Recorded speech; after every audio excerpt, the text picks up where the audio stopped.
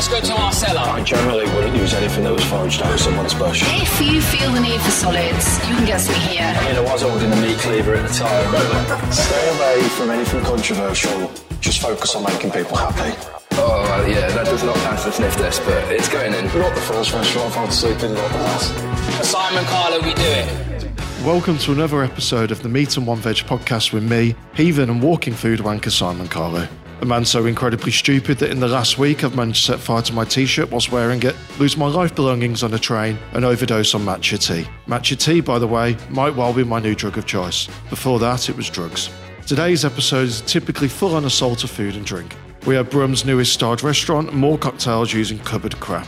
Excuse me if this podcast is a tiny bit late. When we were supposed to be recording it last week, a food critic came into town and I decided to meet him in Wetherspoons. We got incredibly drunk on martini and then went for dinner where we drank several bottles of wine. In order to preserve his identity, I won't say his name, but it sounds a little like Don Marker Goals. First up is David Taylor of Grace and Savour. Grace and Savour is the area's latest Michelin-starred restaurant, set within the beautiful walled gardens of Hampton Manor. We speak about the Michelin ceremony, him getting starstruck by other chefs, and what food trends you can expect in 2050.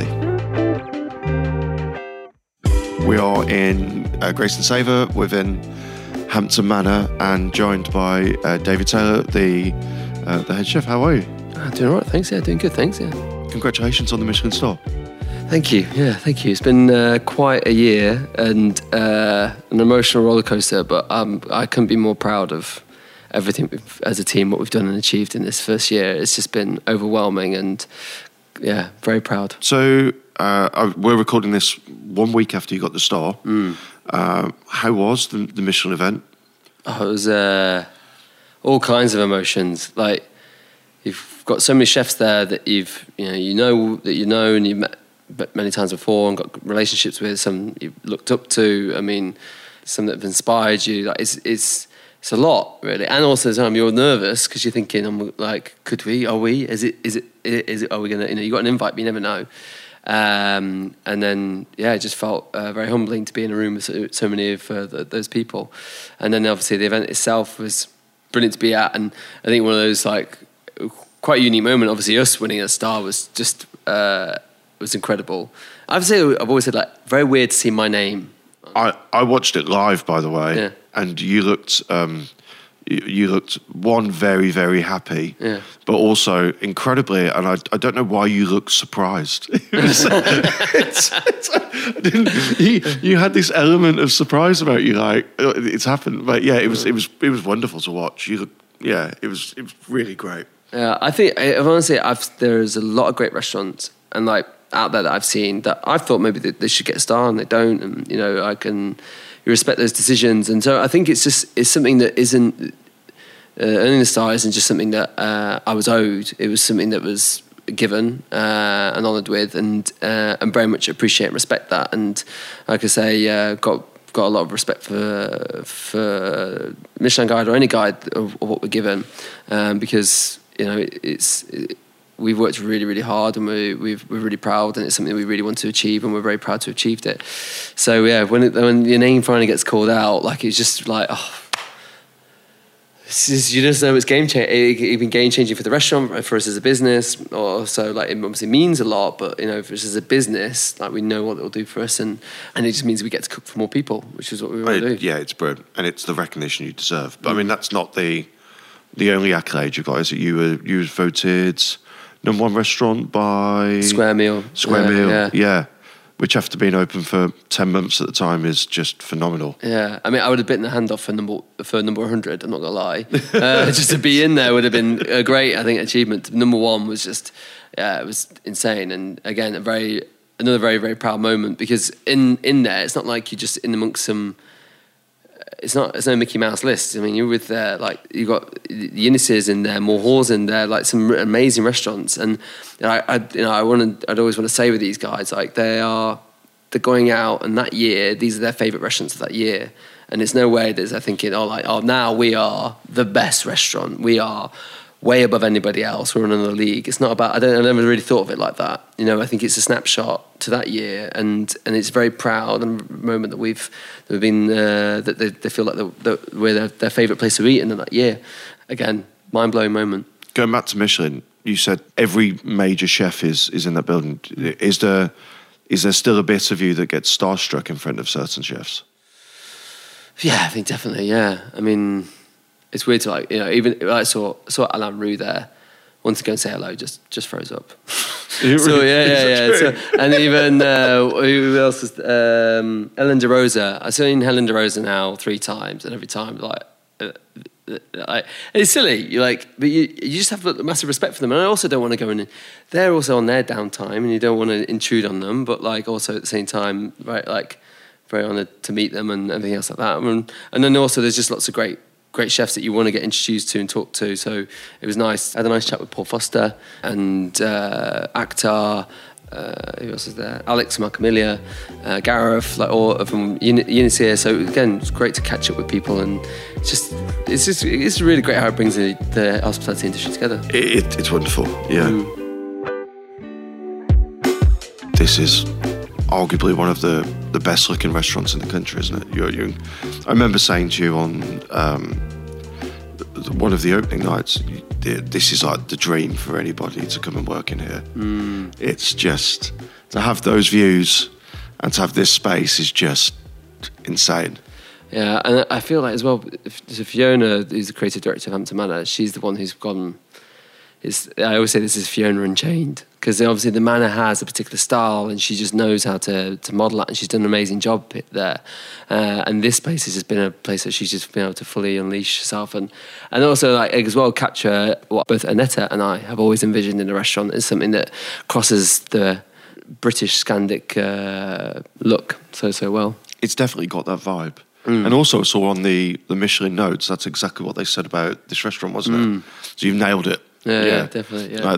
Like British produce with sort of Scandi style cooking. That's obviously where your background is, isn't it? Yeah, I mean, well, it's weird. I mean, most of my background is here. I mean, I was at Pennell's for 7 years. I worked with Jason Atherton at Maze by Gordon Ramsay. It's like 16 years ago. I did a week in Chicago at Grace, and then Momofuku Co. in New York, as well as Atira in New York for a week. And then before going to Relais, so I did a little stint at Relais in Copenhagen. And then I was in Norway for 6 years, and just under 2 I was at Mimo. During that time I went from 2 to 3. So it has massively shaped me. And I think also just what has probably inspired me most, but Fafikan and Noma, just in terms of their thinking, is like never stand still and like taking the ethos and working from an ethos and just keep on building and growing it. Yeah, it definitely feels that way in this restaurant. I mean, I think you've nailed it immediately. I think I said to you, first time I met you actually, the weird one, Maze was one of the first ever good restaurants that I went to. And I think I went when you was working there, which I just find really, really bizarre. Yeah, I think I remember that conversation. I went to Mayfair to eat specifically at Maze, and I can't even remember why. I think it was because it was all, correct me if I'm wrong here, but it was one of the first small plate restaurants in the UK. Yeah, he started this idea of, because tasting menus were coming through, but he started, I might be wrong, to throw their hands up and say, no, we didn't, but Jason had this idea of like, you design your own tasting menu. So they had a set one if you want to go for that, but they had literally like 15, 16 dishes. You got to create your own little 7, 8 course tasting menu. How many courses is on service here at the moment? 15. 15? That's a hell of a lot of work. Yeah, it is. But I think like I've always been concerned. I never want that feeling of like being stuffed. I want people to be full, obviously, but you don't want to roll it out. You want to walk out going, oh wow, that was delicious, and I feel satisfied. I don't need to go and get a pizza afterwards. Getting that balance, I think, is another real challenge. What's your favourite dish on the menu at the moment? Oh, this is really hard. It's like trying to pick your favourite child. I mean, they've all got like... Oh, you've definitely... everyone has a favourite child. We just put on a new pumpkin one, which has been really nice. My CDP, Miguel, and my head chef, John's been brilliant at bringing people on board with... getting them involved with the development, so they've got their own dishes. And this one came through recently. It's organic pumpkin from Bedlam Farm, and they've grilled it, and then this is Miguel's idea. Took all our vegetable trimmings, like end of onions, carrot skins, that sort of thing, boiled them up, strained it, and then reduced it to a treacle, so it's like vegetable treacle with all the bits you normally throw away. Wowza. And then that's glazed constantly over the pumpkin as it's grilling over the barbecue. And then it's finished with a little pumpkin seed granola, and then dots of lilac pickle, which when you smell it, you're like, that smells like washing up liquid. But when it's balanced into a pickle, it's just really sort of very lovely floral essence. And then it's finished with a mushroom broth that we've then seasoned with riso. So rye bread miso, effectively. Obviously, we don't grow soybean here, so we make it with rye bread. And the nuances in that as a seasoning, finished with beef fat and bone marrow and wild garlic and parsley. It just makes such a sort of warm, umptious beginning. And the sort of bit of the beauty behind it is right now, yes, it's not exactly pumpkin season, but there's all these farmers that have got loads of pumpkins still left over. So it's our way of trying to just use up the last of our farmers' pumpkins, so they're not going to waste. That's insane. And I also desperately want to try that dish. That sounds like so far up my street. You're a very modest guy, but do you think that already this restaurant is kind of creating trends and has other restaurants looking up to it? Because the reason why I say that is after it's been a year or so since you've been opened. And when I look at restaurants, when I look at menus and stuff, I'd never heard of garum until we spoke about it. And then I'm now seeing various garums pretty much everywhere across it. And always in the back of my head, I'm like, is that part of what you're doing? It feels like chefs are watching you at the moment. It feels like you're to me personally, it feels like there are a few chefs in the country that other chefs are looking at very, very hard. And to me, it feels like you're one of those. Well, I think that would be pretty bold. I think we've just all bought the Noma Guide to Fermentation, and we're just reading through it and just doing the first few recipes. And the wonderful thing about the book is it gives you a framework, and that's what it's done. It's given us a framework of like, okay, so I made bread from it, and I made the beef garum from it, and then from that we've made other garums because of that. So we made a mussel scallop roe and rose garum that goes into our scallop dish now. And we also made a lamb garum. We've got a venison garum going on, and we've got them all saved for this year. So in this year's lamb dish will be seasoned with lamb garum. So instead of salt, it's lamb garum. You're seasoning it with lamb soya sauce, effectively. But there's obviously no soya in it. But are we influencing others? Maybe. But I think we're all influencing each other in some respects. Like we're all constantly taking ideas and being inspired. And I think the book is so open now on things like Instagram, Twitter, and everything else like that. I think we all pick up from each other a little bit. And I think it's that's a really interesting way of saying it. Like the book's open because of social media, but yeah, it does feel like some people take inspiration from looking at social media without ever actually trying those dishes. But yeah, for me, I mean, I'm not going to blow smoke up your bottom, but it definitely feels like people are watching this place.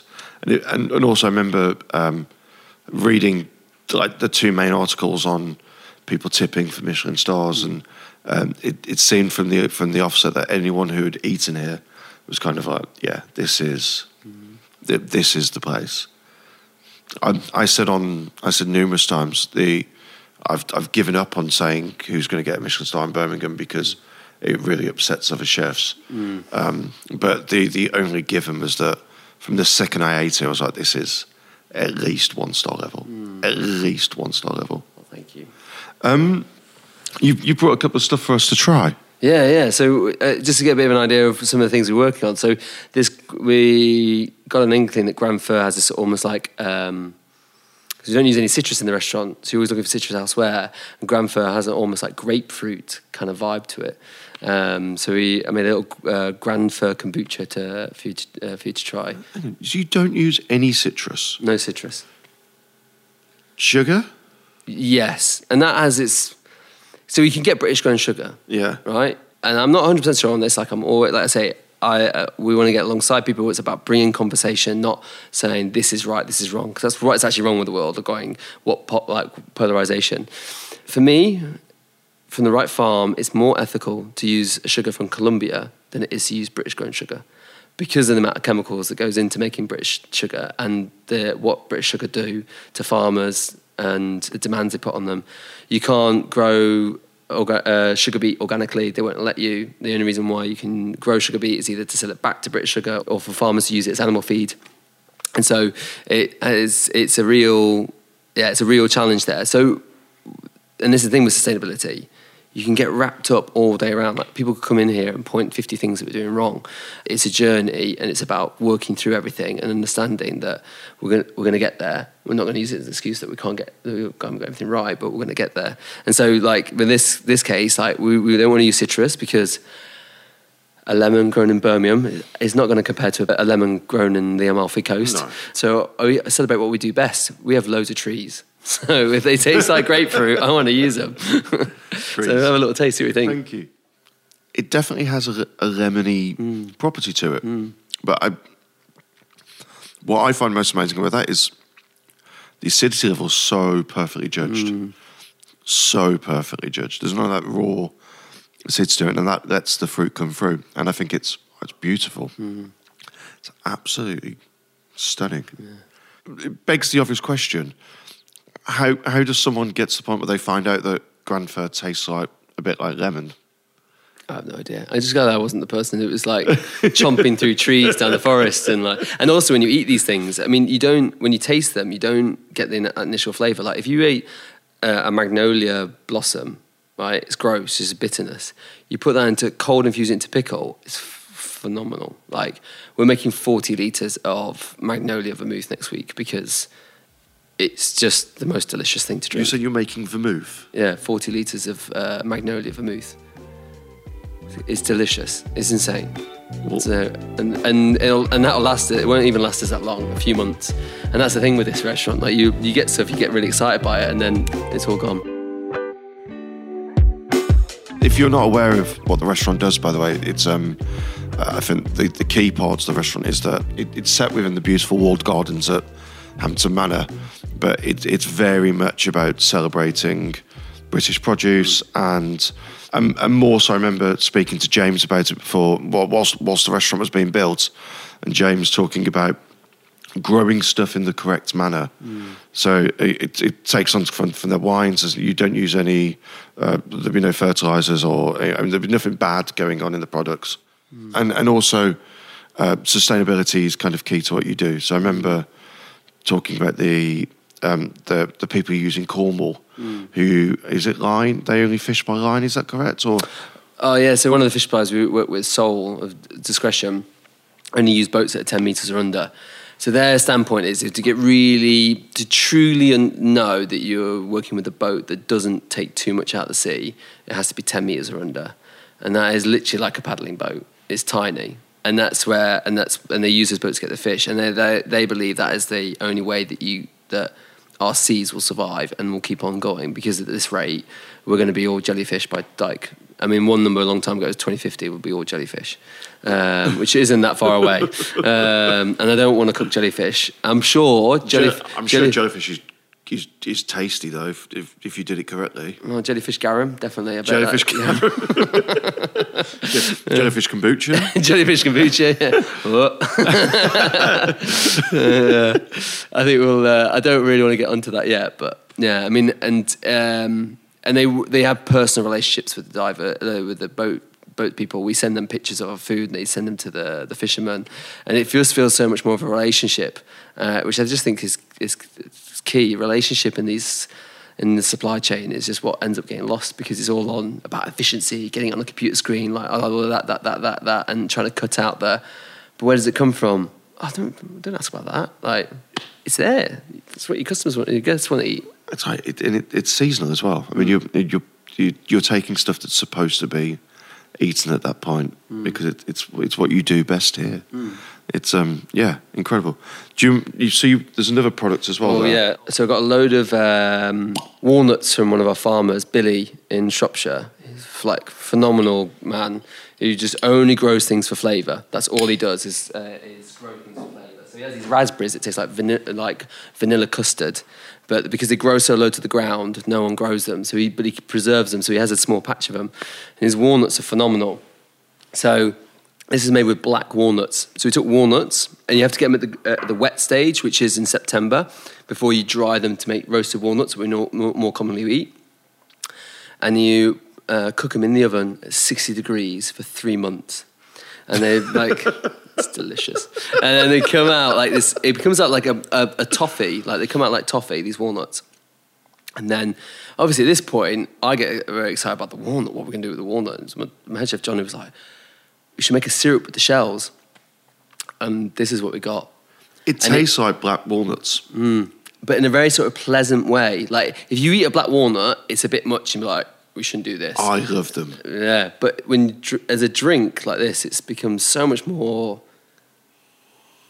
That might be my new favourite thing ever. I really, really, really love pickled walnuts. Really? I love them. It's so much more kinder on your liver as well. Yeah. Just drinking... Well, the sugar might ruin you, but... Yeah, mix it with gin. Delicious. There we go. I'll get in touch. That feels like that should be used in a cocktail. We're working towards our non-alcoholic pairing, but again, also for cocktails and stuff like that. So we're trying to step up on that side of things to kind of... It's reflecting both sides of what goes on food-wise and in the drinks. When you're not cooking in here, where's your favourite places to eat? So, obviously, just moving over from Norway, I'm still catching up, really. In the months of that, in the 2 years I've been here, I've mainly been in this restaurant. But I've always got a love for Pennell's. Like, Glenn's been my mentor for much of my life, and I've always loved the place. Carter's, I went to not so long ago. Great food there. Curry houses, I know I want to expand a little bit more, right, and get to know a bit more. But I've been to... Where did we go to the other day? Raj Monkey had a great curry there. That was really delicious. Had a oxtail curry. It was amazing. But I would more talk about the ones that I'm excited about. I really want to get over to Bonehead, because over here, nothing but amazing things about Bonehead. Bonehead's excellent. Yeah. You know, props where props is. I think they, for ages, I kind of whinged incessantly about no one in Birmingham being anywhere near the level that Chicken Sours was in London. And every time I go to Bonehead, they get better and better and better and better and better. And I think it's really cool to see someone who's effectively taking that kind of... it's not fast food, I mean, it's junk food, but that refusal to sit still and to constantly want to do better at that level is fantastic. Yeah, it sounds amazing. I mean, that's it. This is all over here is comments like that about the place, and it's... I think that's also the thing. Like, coming back, I feel a bit overwhelmed by the Birmingham food scene. I left, and there was some good places, but a lot of chains, and it was and less of like Boneheads or Original Patty Men or anything like that. But now there's a lot more independents at doing like exciting casual food that you just want to eat lots of.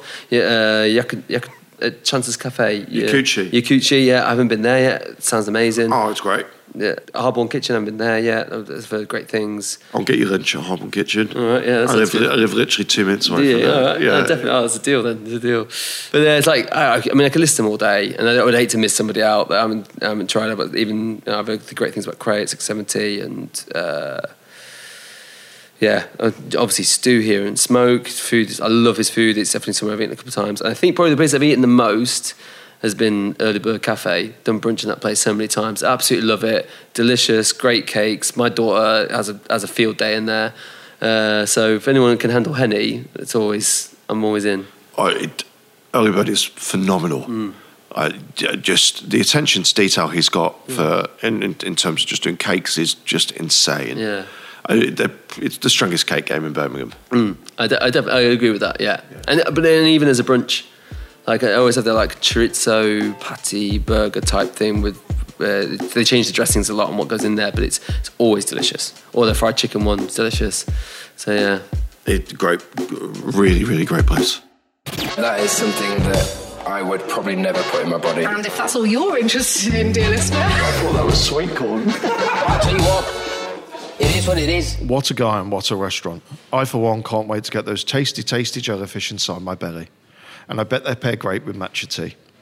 Now on to Tommy Matthews of Passing Fancies again, arguably Brum's best place for mixed drinks. Tommy's reputation is huge within the industry and was described by someone in London last week to me as a fucking good bartender. And he is, except when I turn up armed with a bag of rubbish and ask him to make us a drink. Tommy, do you want to let us know what's in the bag? All right, bag number 2. Let's go.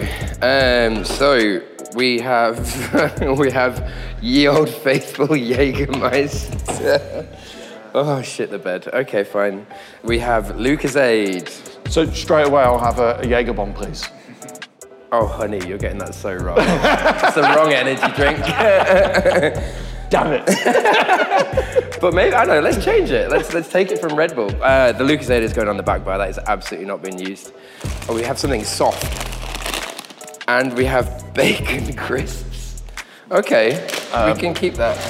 That was a gift to me a few days ago, and actually from somebody who doesn't eat pork. Oh, wow.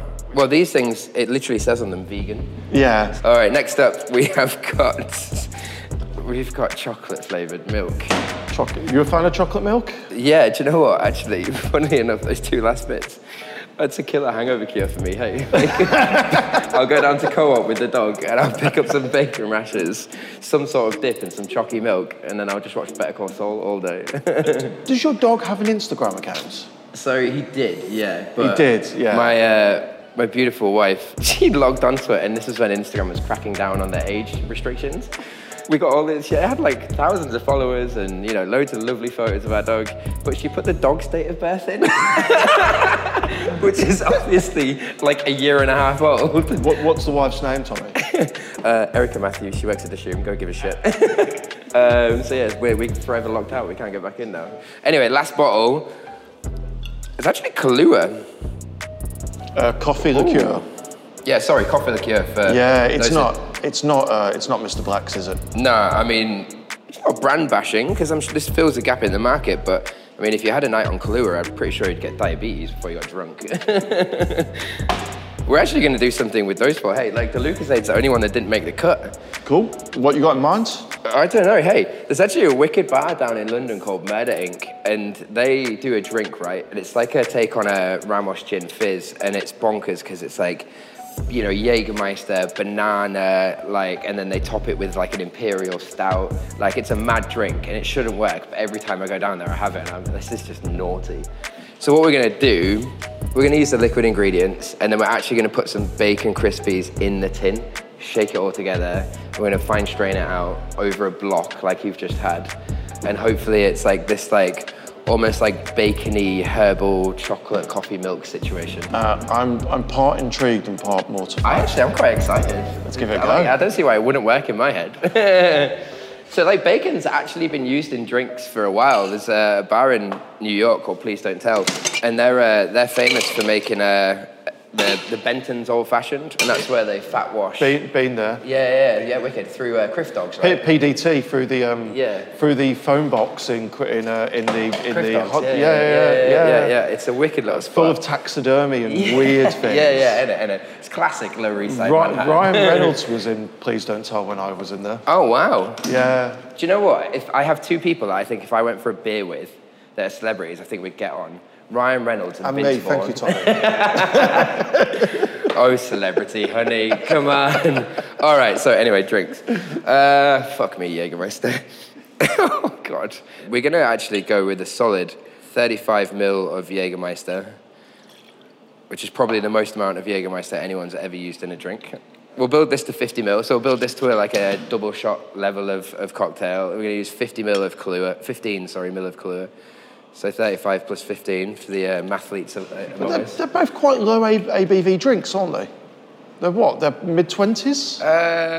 Jaeger's 35, and then Kahlua is only 20%. But yeah, I mean, if you wanted to buy more premium spirits for my bags, then I could have a higher ABV. Hey, we're on a budget here. Let's go with an ounce of chocolate milk. So we're going to do 30 ml of chocolate milk. Thank you for our local cooperative. Co-op. Yeah. I'm a big co-op fan. Supermarkets and funerals. Yeah, so we've gone for 30 ml of the chocolate milk. All right. Let's get these fresh pack of bacon crisps. Let's try one, you know. I know your ingredients. I'm going to put 2 in, and I'm going to bump the Croque milk up to 50 ml. 2? Do you think you'll get enough bacon flavour off 2 bacon crispies? I think you're underestimating the power of the bacon crispy here. Okay. Based on your recommendation, we're going to put 1 more in. All right, let's go. Yeah. I'd like in this cocktail, I'd like the bacon note to be an underlying. As De La Soul said, 3 is the magic number. 3 is the magic number. Absolutely true. All right, so we're just going to give this a shake and hope to. Talking of De La Soul, you're a huge hip hop fan, aren't you? Sorry, I'm 31 now, I can't multitask. Yeah, I am. Like, hip-hop's been quite a big part of my life for a long time. I grew up skateboarding. My dream was to be a professional skateboarder and own my own skate shop, obviously with injuries. And then you get to a certain age and you find women and booze and, it all goes one way. But yeah, hip-hop, I'm from a little town outside of Hull in East Yorkshire. It's not a very culturally diverse corner of the UK. So where all my friends were listening to, in the early 2000s, it was, what was it? Blink 182, Funeral for a Friend. Like, they were all like, oh, my heart. The emo kids. Yeah, I found solace in like Nas, like Jay-Z, even Jurassic 5, I guess. But yeah, and that's what the playlist is here, is it's unapologetically hip-hop. The playlist is insanely good. Yeah, and it's not like insanely good. It's and it switches from hip hop to a bit of funk, a bit of soul, a bit of jazz. But yeah, it's very inspired by. So that's going for a fine sieve now. Yeah. So we just shake it. I just shook it in a cocktail shaker, and it's now going through a fine sieve just to catch all those delightful bacon bits. It doesn't look bad. Do you know what? It looks all right. So I think that's your fancy ice cubes. Yeah. Shout out to Essential Ice, Mr. Doug Bowden, for hooking us up with our immaculately clear ice blocks. But yeah, so the reason I actually went for this is because, at the be-all and end-all, there's nothing that's going to split the milk. There's no acidity. There's obviously no heat, but it's all going to emulsify quite nicely together. So I don't know. Let's give it a go. Oh, it's viscous. Hey? Go on. I want the verdict. Firstly, it's not a bad drink. Secondly, we could have upped the bacon fries. I did say this. It tastes like a Jägermeister iced coffee with a bit of bacon in the background. Can confirm that's absolutely delicious. That's insanely delicious. And because we fine-strained it out, the texture's wicked. You've got the texture from the chocolate milk. Obviously, there is sugar content in Jaeger and in Kahlua. So it's going to be quite a thick drink, almost milkshake-esque. If that goes on the menu, we want full credit, and therefore you'll call it the prick. I'll call it the thick prick.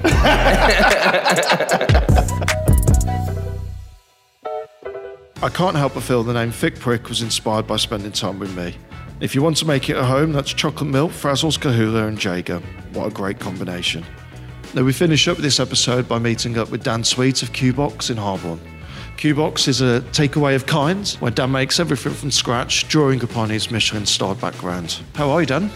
Yeah, not bad for a Monday morning. For a Monday morning, yeah. So if you was to kind of explain very briefly what Q-Box is, how would you describe it? We're a takeaway that sells good food. Good food. So everything's made in-house, essentially. That's probably more to the point. Yeah, you make your own brioche buns for the burgers. Yeah, brioche, bread, desserts, pastries. We essentially want to just serve good food because I think there's just a lot of shit. And yeah, it's not exactly cheap, do you know what I mean? And you end up buying stuff that literally tastes of nothing. Yeah, I think there is that. The market is quite oversaturated at the moment. So it's nice to see someone who's still putting stuff on the menu, in and around the £10 mark, which is what you'd expect from pretty much anywhere at the moment, where you're making everything from scratch. Yeah, that's it. It's not like, we're not expensive. We're kind of the same as everybody else, really. And for what we're actually putting out, it's good value for money, really. What can people expect on the menu here? So we do a little bit of everything, really, which is a bit insane. But yeah, so we do like brunchy type things. We've got a salt beef bagel on. We make the bagels, we make the salt beef, and we make the glaze. We've got our take on a croque Monsieur, which is basically a toasted cruffin, again, which we make, with like poached gammon, English mustard besh, chives, served with pickled cucumber and dill. And then we do stuff like southern fried chicken burger, mac and cheese bites, jalapeno jam, and then we've got like snacks like these smoked deep fried potatoes, coriander. We do a few barbecue specials which we do for dinner, and then like desserts, bread, cruffins. So too much, basically, is the answer to that question. The answer is too much. Do you have a personal favourite on the menu? Probably the croque, if I had to say at the moment. I like eating that. The croque is one of my go-tos, as you know. I eat a lot of the croque because I do. I really, yeah, you do love the croque. I do love the croque. I'm well known for my love of croque. Yeah, I'm quite partial as well on a weekend. A little bit of your background. So people who eat here know they can the quality they can expect, but I think it's perhaps lost a little bit on some people that actually you're quite seriously trained, aren't you? Yeah. So the great thing about my training was I started at Simpsons with no training whatsoever. So I didn't actually know what a service was when I started at Simpsons. So it was, it was a year and a half of getting shouted at until it actually all kind of clicked. And for me, you know, this is what food should be. You know, it doesn't matter whether it's a piece of toast, you know, bacon, down to bloody pomme soufflés, dauphinoise, filet steak, whatever it is, you know, for me, it should all be cooked a certain way with the same amount of love. Do you know what I mean? So that's basically what my food is attention to detail. And there's a respect for the ingredients, isn't there? Yeah. I know that your grandparents lived on a farm in Italy. And that's where you used to spend a lot of your summer. Yeah, so I was quite spoilt, really. So I first went over to Italy when I was 8. So my family's got a farm in the south of Italy. So we'd have like sheep, chickens, rabbits, goats, and then acres and acres and acres of land. So, you know, olive trees, vineyards, there'd be figs everywhere, plums. So everything you could imagine, it was all grown by us. So I was quite spoilt, really, as an 8-year-old, being able to literally just pick figs, climb fig trees with my nan, which I do remember my nan actually being able to climb higher than me at about 60. So, yeah. Quite a bendy nan. Yes, she's not so bendy now, unfortunately. Bless her. Yeah, but she is nearly 80 now, so it's no excuse. Right, so we have a bit of an exclusive coming up. I know that there's a Kickstart happening in the next week or so, which we're going to launch. Yeah, so basically, I think we made quite a few mistakes at the start of the business, but we literally just had to roll with it. And one of those was the concept in itself. It wasn't very obvious kind of what we were doing. It's quite different. So, yeah, basically what we've decided to do is turn it into a restaurant. So in the day, we want to do just nice and relaxed brunch, fresh pastries, coffee, cakes. And then of a night time, we want to do, we're going to do like an a la carte menu and a 5-course choice. And then on a Sunday, we're going to do like a really good Sunday lunch. But essentially what we want to kind of do with everything is, you know, offer all the extras. So, you know, we want to do like bread, canapes, even if you're ordering a Sunday lunch, you know, the same with the 3-course. So we don't want to just say, oh yeah, we're only doing tasting menu. It's £110 a head. We want to kind of be in the middle of the road. So kind of, you know, you don't have to spend £100 per person. You can come in, have 3 courses and still have an amazing experience by having, you know, the canapes, your bread, all that kind of. So you're looking to fill that kind of middle market that's so desperately missing in Birmingham? Yeah, for me, you know, unless you go kind of high end, you go Michelin, you go, you know, somewhere where you are spending like £80 to £120 a head, middle of the road's pretty shit. You know what I mean? And you're spending like between £20 and £40 per person, and what you're getting is absolute shit. Fair. You know, no seasoning, no thought. For me, you know, the people that are cooking this atrocious food should kind of give up being chefs. I think this is a bit where we insert some gunshots. Yeah, that kind of on. Yeah. So anyone who backs your Kickstarter, what kind of rewards are you looking to get on that? So we're putting lots of different tiers together at the moment, just so it kind of appeals to anyone, really. The baseline is like the Founders Wall, so it's £10 per person, and you get your name on the Founders Wall. You can also donate a name, and then we've obviously got the other higher tiers. So we're going to be you'll be able to rent out the whole space, so you can book Q-Box for the day for private parties, etc. That's incredible. Thanks ever so much for your time. I really appreciate it. Pleasure. And if you haven't tried Dan's Croque, please do come in and ask for Dan's Croque, because I can assure you his croque tastes amazing. I've just seen what you've just whipped out. Oh, that is so bad. If you want to back that Kickstarter, the Kickstarter will be live in a couple of weeks' time. Please keep an eye out on all of Q-Box's social medias. Coming up next week, we chat beer and Purecraft and delve into the world of street food. As ever, if you could please like and subscribe it and leave a lovely 5-star review, I'll be forever in your debt. This is the Meat and One Veg podcast. I'm Simon Carlo. It's 969 Media Production, produced by Simon Borshowski. I've eaten many a pepperoni in the back of that section. And everyone wonders why you are who you are. I'm a fucking great guy. Simon Carlo, we do it.